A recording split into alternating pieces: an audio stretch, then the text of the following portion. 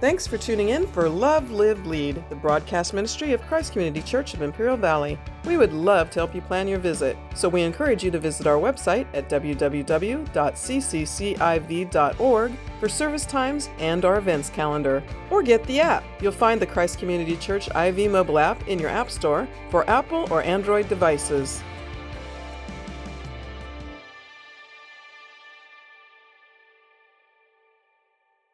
You know, if we're going to be honest with ourselves, we're all pretty good at being fake from time to time, aren't we? Especially on Sundays. You know, we come in here and we put on our Sunday best and we, put a front on our face, and we don't want to let people in really to let them know maybe some of the insecurities that we're struggling with. Some of the sin that maybe is weighing heavy on us, broken relationships that we're dealing with, heartache and stress and life in general, bills and responsibilities and issues at work and all of this stuff. It just weighs heavily. We look at the news and it's inflation and we have all of these world conflicts happening and people getting sick. And sometimes in the midst of it all, we can take our eyes off of really what matters in this life. And what I want you to hear today is that God, in His great love for you, looked down from His glory in heaven and saw the wretched mess that you are this morning, but at the same time saw in you someone that was worth chasing after. Isn't that amazing? That you were worth pursuing. The Bible actually tells us that while you were still a sinner, Christ died for you.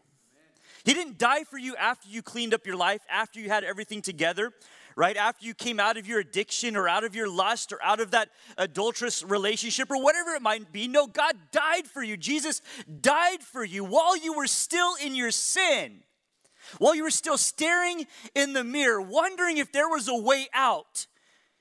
Jesus was already making the way out. The scripture says this. It says that we should have the mind of Christ, who, though He was in glory with God, didn't consider that glory something to be grasped or held on to too tightly, but He actually emptied Himself of that glory so that He could pursue you to this earth, to chase you to a cross, to die upon that cross so that you could be free from that insecurity, that shame, that sin, and that guilt this morning. That's how loved you are. He chased you that far. Yeah, you can give the Lord some love for that. And on the heels of what we've been experiencing here as a church lately and recently, we had an amazing celebration last week. Sometimes we get to the point to where we forget that God chased us to that degree, and that kind of a chasing should require from us, demands from us, some sort of pursuit in return. That we in return should be chasing after that great God. And I don't know how your walk looks this morning. I don't know what kind of things have taken you off course and have distracted you from where you should be, but today's the day you can make that right. Yes, you can make that right today. And so what we're going to look at this morning is God's call on our lives. We all have a call to be chasing, pursuing, running after God. You're to run after God this morning. Are you really, truly running after the God who ran after you? Are you tired? Or are you weary? Or are you hopeless? Have you forgotten that He's a God who's worth pursuing? Look at what it says here in Philippians chapter 3. And in context, the Apostle Paul has just written this incredible paragraph about all of his accolades in his old life, the things that he had been pursuing in the Hebrew faith, that he was a Jew of Jews, that he was born in the tribe of Benjamin, that he was circumcised the 8th day, that he kept the law blameless, according to the law blameless. He was a Pharisee of Pharisees. He was the top notch in his faith, in his profession. When it came to the Jewish faith, he was the end of the line. Not many more holy or righteous than he in the eyes of man. But what he says here is what we all need to take note of, especially we're considering the fact that we just celebrated 25 years. And the tendency sometimes is to take your foot off the gas. And you feel like, you know what, I've reached my goal, right? We've done a good job. We've been faithful for 25 years. And now I'm just going to kind of hit cruise control. And we're just going to see where this takes us. This is no time, you understand. This is no time to hit cruise control. We need to pursue God harder than ever before today. So look at what Paul says. In light of his past, in light of all that he accomplished, in light of those things, look at what it says, verse 12, Philippians chapter 3. Not that I've already obtained this or that I'm already perfect. Even Paul says, I know I'm not perfect. He says this, but I press on to make it my own, brother, because Christ Jesus has made me his own. How many of you are so blessed this morning that you belong to Jesus? That he has made you his own. I like to use this as an object lesson often, right? But you know when you were in grade school and it came time to choose teams to play basketball or football or dodgeball or whatever the case might be, there was a schoolyard choosing, right? A schoolyard draft. And the most talented and athletic kids were always chosen first. And I always felt terrible for those kids that were chosen last. I normally was right in the middle, right? But to think that when all of the kids were lined up, that God chose you. You are his own. You belong to him. Right? So listen to what this says again. It says, not that I'm already obtained this or that I'm already perfect, but I press on. The word press on, it means to pursue. It means to push forward and to push ahead. He is worth pushing ahead for. I press on to make it my own because Christ Jesus has made me his own. Brothers, I do not consider that I have made it my own, but one thing I do. This is my focus. This is what I'm concentrating on. Of all of the things that could demand my affection and my attention in this life, there is one thing that is really worthwhile in this life. Look at what Paul says it is. One thing I do, forgetting what lies behind and straining forward to what lies ahead. Amen. How many of you this morning have been sucked into the trap of looking behind your shoulder, looking over your shoulder to what used to be? Because Paul, he just says, look, I was somebody. But I forget that life. I've forgotten that. That's behind me now. And I'm pressing forward. I'm striving forward. I'm pushing on. I'm straining forward to what lies ahead. Verse 14, I press on toward the goal for the prize of the upward call in God in Christ Jesus. There's one thing that I am working for, and that is to collapse into the arms of Jesus who is waiting for me at the end of my race. This is what he says. I press forward, forgetting what lies behind. Now, here's the truth. Our call is to run towards God. And it's clear in this text the direction that we're running. Did you catch it there? He says, one thing I do, forgetting what lies behind. You realize that if you're looking over your shoulder in a race, you're going to lose the race. I remember once when I was racing someone on bikes out in my street, and I was tearing them apart. I was so far ahead of them. I thought for sure I was going to win, and I was looking back, and I was mocking how far back they were. And you know what I did? I ran right into the back of a parked car. Right? And I had to whimper and walk off because I looked over my back when I was trying to run the race. You can't win the race looking over your shoulder. You have to forget what lies behind. The word forget, it means to look past, to look beyond. It really literally means to put in your rearview mirror, to forget about that, right? Yes, we had a great 25 years, but if we live in the blessings of the last 25 years, we're not going to receive what God has for us today. And this is what my conviction is I want next week to always be the best service we've ever had, to experience the glory and the presence of the Lord like never before. I want that next week. You know, last week I wanted it this week, and this week I want it next week, right? Because there's a problem if we gather together and we get together and we talk about, remember all that God did in those past years. Is it great to celebrate? Yes. But if we're living in those moments, there's something inherently wrong with our faith, right? We can't come together and we can't say, remember how the altars were full? Why?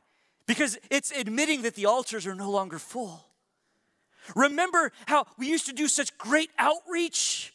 Why do we want to remember? No, look at what God is doing today and rejoice in what God is doing today. If we're constantly looking over our shoulders, we're neglecting what God has for us right here, right now. And I want God's presence today And so I celebrate what God did yesterday, yes, but I'm moving forward. I'm moving on. I'm pressing into the presence of the Lord. I have a race to run, and I want to run that race well, and I can't do it looking over my shoulder, right? So here we are. We're gathered here, right? And what about your own personal life? What about the fact that sometimes you think, you know what, I really used to read my Bible. It used to feel intimate when I went into the presence of the Lord. I used to feel like I heard the voice of God speaking to me in prayer life. I used to have such a powerful fasting regimen. I used to really be able to give with joy in my heart. I used to serve in children's ministry or serve at KWAM or be a part of outreach teams. There's a problem if you look at your spiritual walk and you say, I used to, ... Why? Because God has something for you today. Because God wants to use you today. Because your story isn't over yet. Because you're still running this race. The direction of your run has to be forward and not backwards. Do you see this?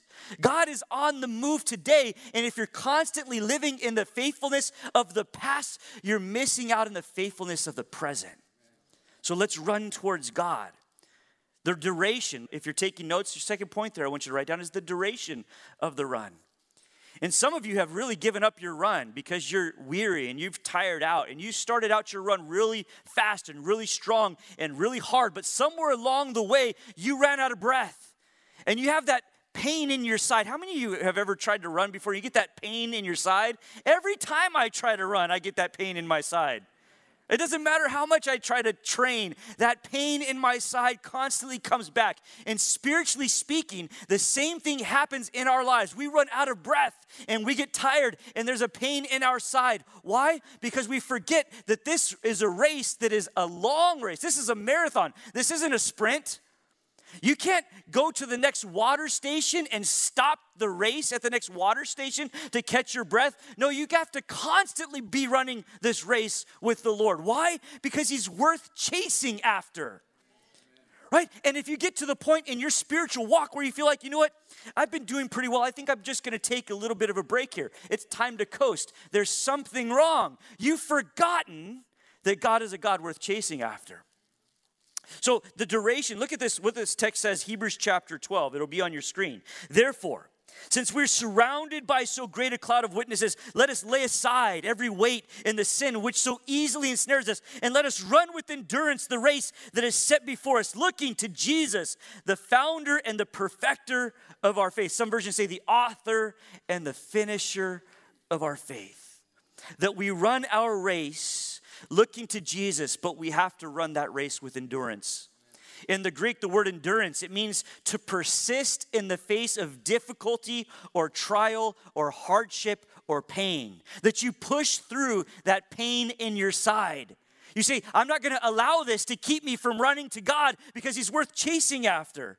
Right? And so there are reasons, if you're taking notes here, I want you to write this down. There are reasons that we begin to run from God rather than run to God. And as we look at these reasons, I want you to be honest with yourself. Take a real spiritual inventory this morning of where you're at with God.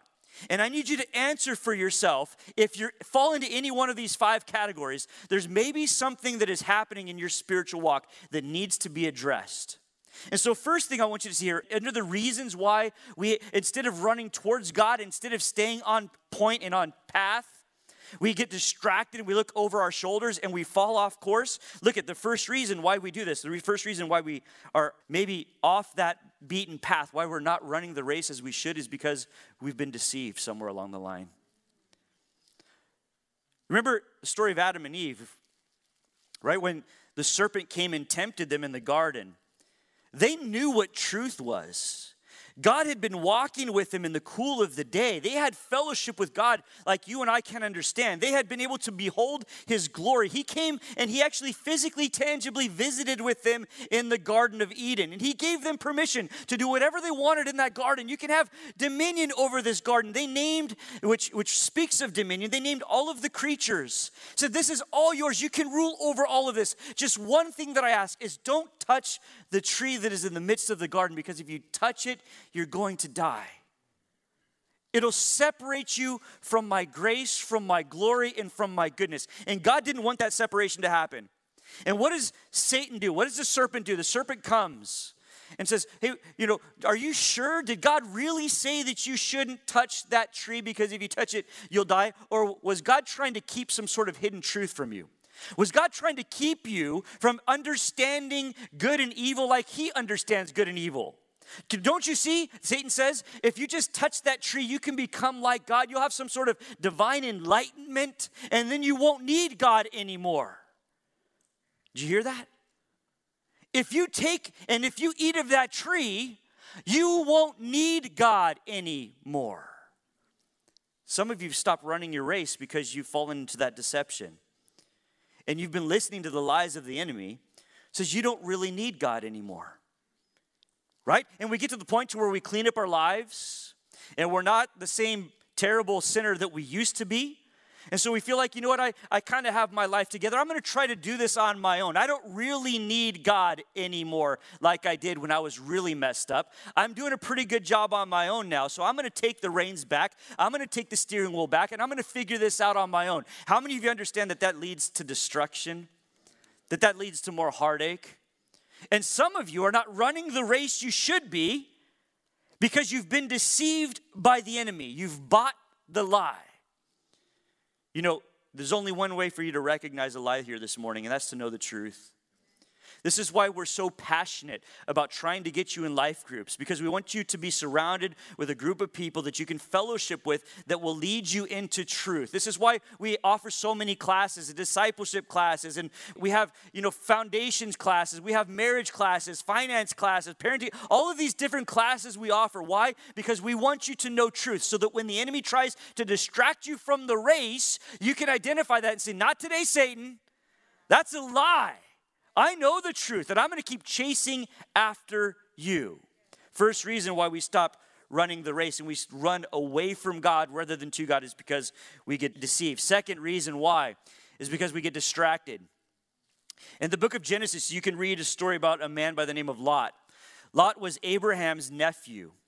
And it came a point in time where Abraham and Lot were both so wealthy and had so much livestock and they had so many sheep and they had so many herds and so many servants that the land couldn't support the both of them. So Abraham comes to Lot and he says to Lot, look, the land just can't support us both. The Lord has blessed us. We have so much wealth. We are at the point in our lives where we have to part ways. We're going to have to go in separate directions. And so Abraham says to Lot, Lot, look at the land, take a scout of the land, look around the land, just see what it has to offer you. And I'm going to let you choose. You choose where you'd like to go. And this is what the scripture says. I want you to see a progression that takes place in the life of Lot here. In Genesis, you can read this text, right? You can see this like Genesis chapter 15 through 20 in that area. Look at what happens. It says, Lot first, after Abraham says this, Lot lifted his eyes towards Sodom. We can see this in Genesis chapter 13. He lifts his eyes towards Sodom. That's the first sign something's wrong, something's being distracted. Someone's being distracted, right? The eyes are off of the promised land. The eyes are off of Canaan. The eyes are off of the place where God is calling his people, and all of a sudden the world starts to look kind of attractive to you. Are you in that place? Because that's just the beginning stages of falling off course and losing your race. Why? Because you've become distracted by what the world is dangling in your eyes.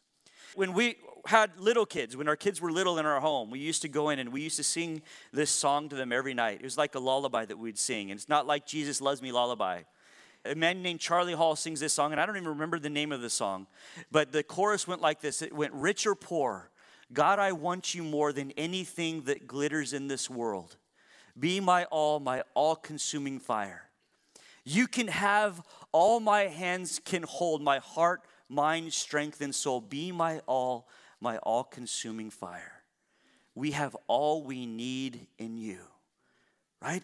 Whatever the world might glitter in the eyes of you this morning is not worth giving up and surrendering your pursuit of God. It's only going to disappoint you. Understand, don't you? So the first stage in this distraction is Lot, his eyes were lifted up and he began to look towards Sodom, and Sodom was attractive to him. It was a big city. There were lots of people. There was a lot of commotion. It seemed to him like this would be a good place to settle. Second thing Lot does is now the scripture says a few verses later that after his eyes were lifted towards Sodom, that he pitches his tent with its front door facing towards Sodom. You see his heart gradually being pulled away? But you know what? That wasn't enough. Sodom was ever before him, constantly calling his name because he was allowing himself to be tempted with this distraction. And so no longer were his eyes just fixed towards Sodom. No longer was he just pitching his tent towards Sodom. All of a sudden, you know what happens? Lot in chapter 14 becomes a resident of Sodom. And the scripture says that he goes and he dwells in Sodom. This is a wicked place. This is no place for one of God's people. This is a place that was overrun with sensuality and gluttony and lust and wickedness and homosexuality. It was a terrible place for one of God's people to dwell. But his heart was being captivated by the things of the world, so much so that by the time you read about Lot in chapter 19 of Genesis, now Lot has become a full-fledged member of this city. He was a resident of the city, and he's sitting at the city gate, which means he's one of the leaders of this city. Why? Why did he stop pursuing God? Why did he stop going in the direction of the land of promise? Because his heart became distracted. And finally, we read in Genesis chapter 19 that when the angels of the Lord come and they declare that Sodom is going to be judged because of their wickedness, the scripture says that Lot lingered in Sodom. He just couldn't bring himself to leave this city that had captivated his heart. He was distracted from the things of the Lord because the things of the world were more desirable to him. Again, I ask you this question. Is this maybe why your spiritual walk with Christ, your run, is not going so well?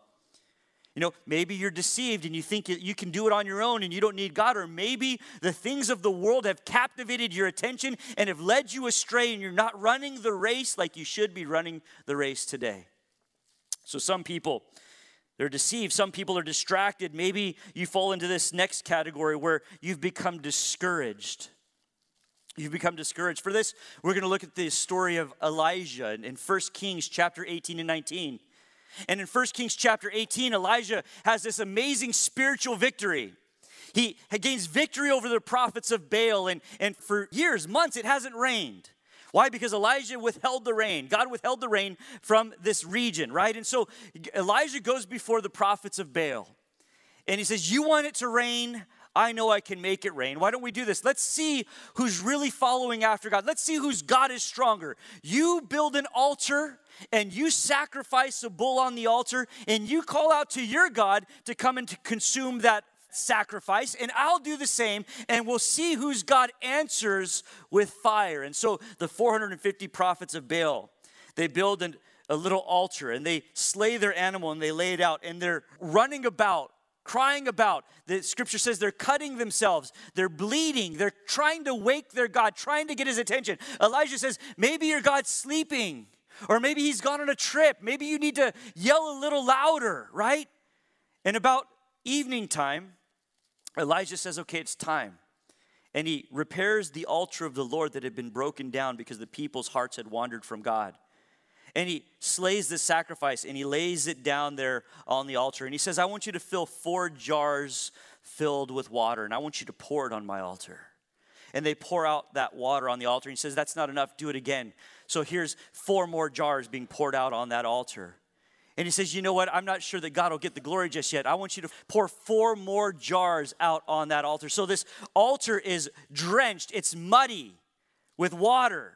And remember, fire needs to come and consume that. And so this is what Elijah says. He says this. He says, so that these people who are listening, so that they would know that you are the Lord, our God, will you consume my offering? And fire falls from heaven and licks up all the water and consumes the offering. And everyone sees that it's Elijah's God who answers prayer.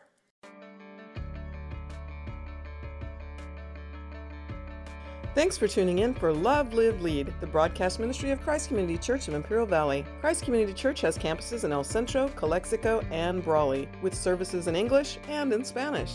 Your kids are going to love our kids' church. Plus, we have a lively youth ministry and young adults group. You're welcome to call the church office at 760-337-9400 with your questions, or leave us a message on the Christ Community Church IV mobile app, the ccciv.org website, or direct message us on social media.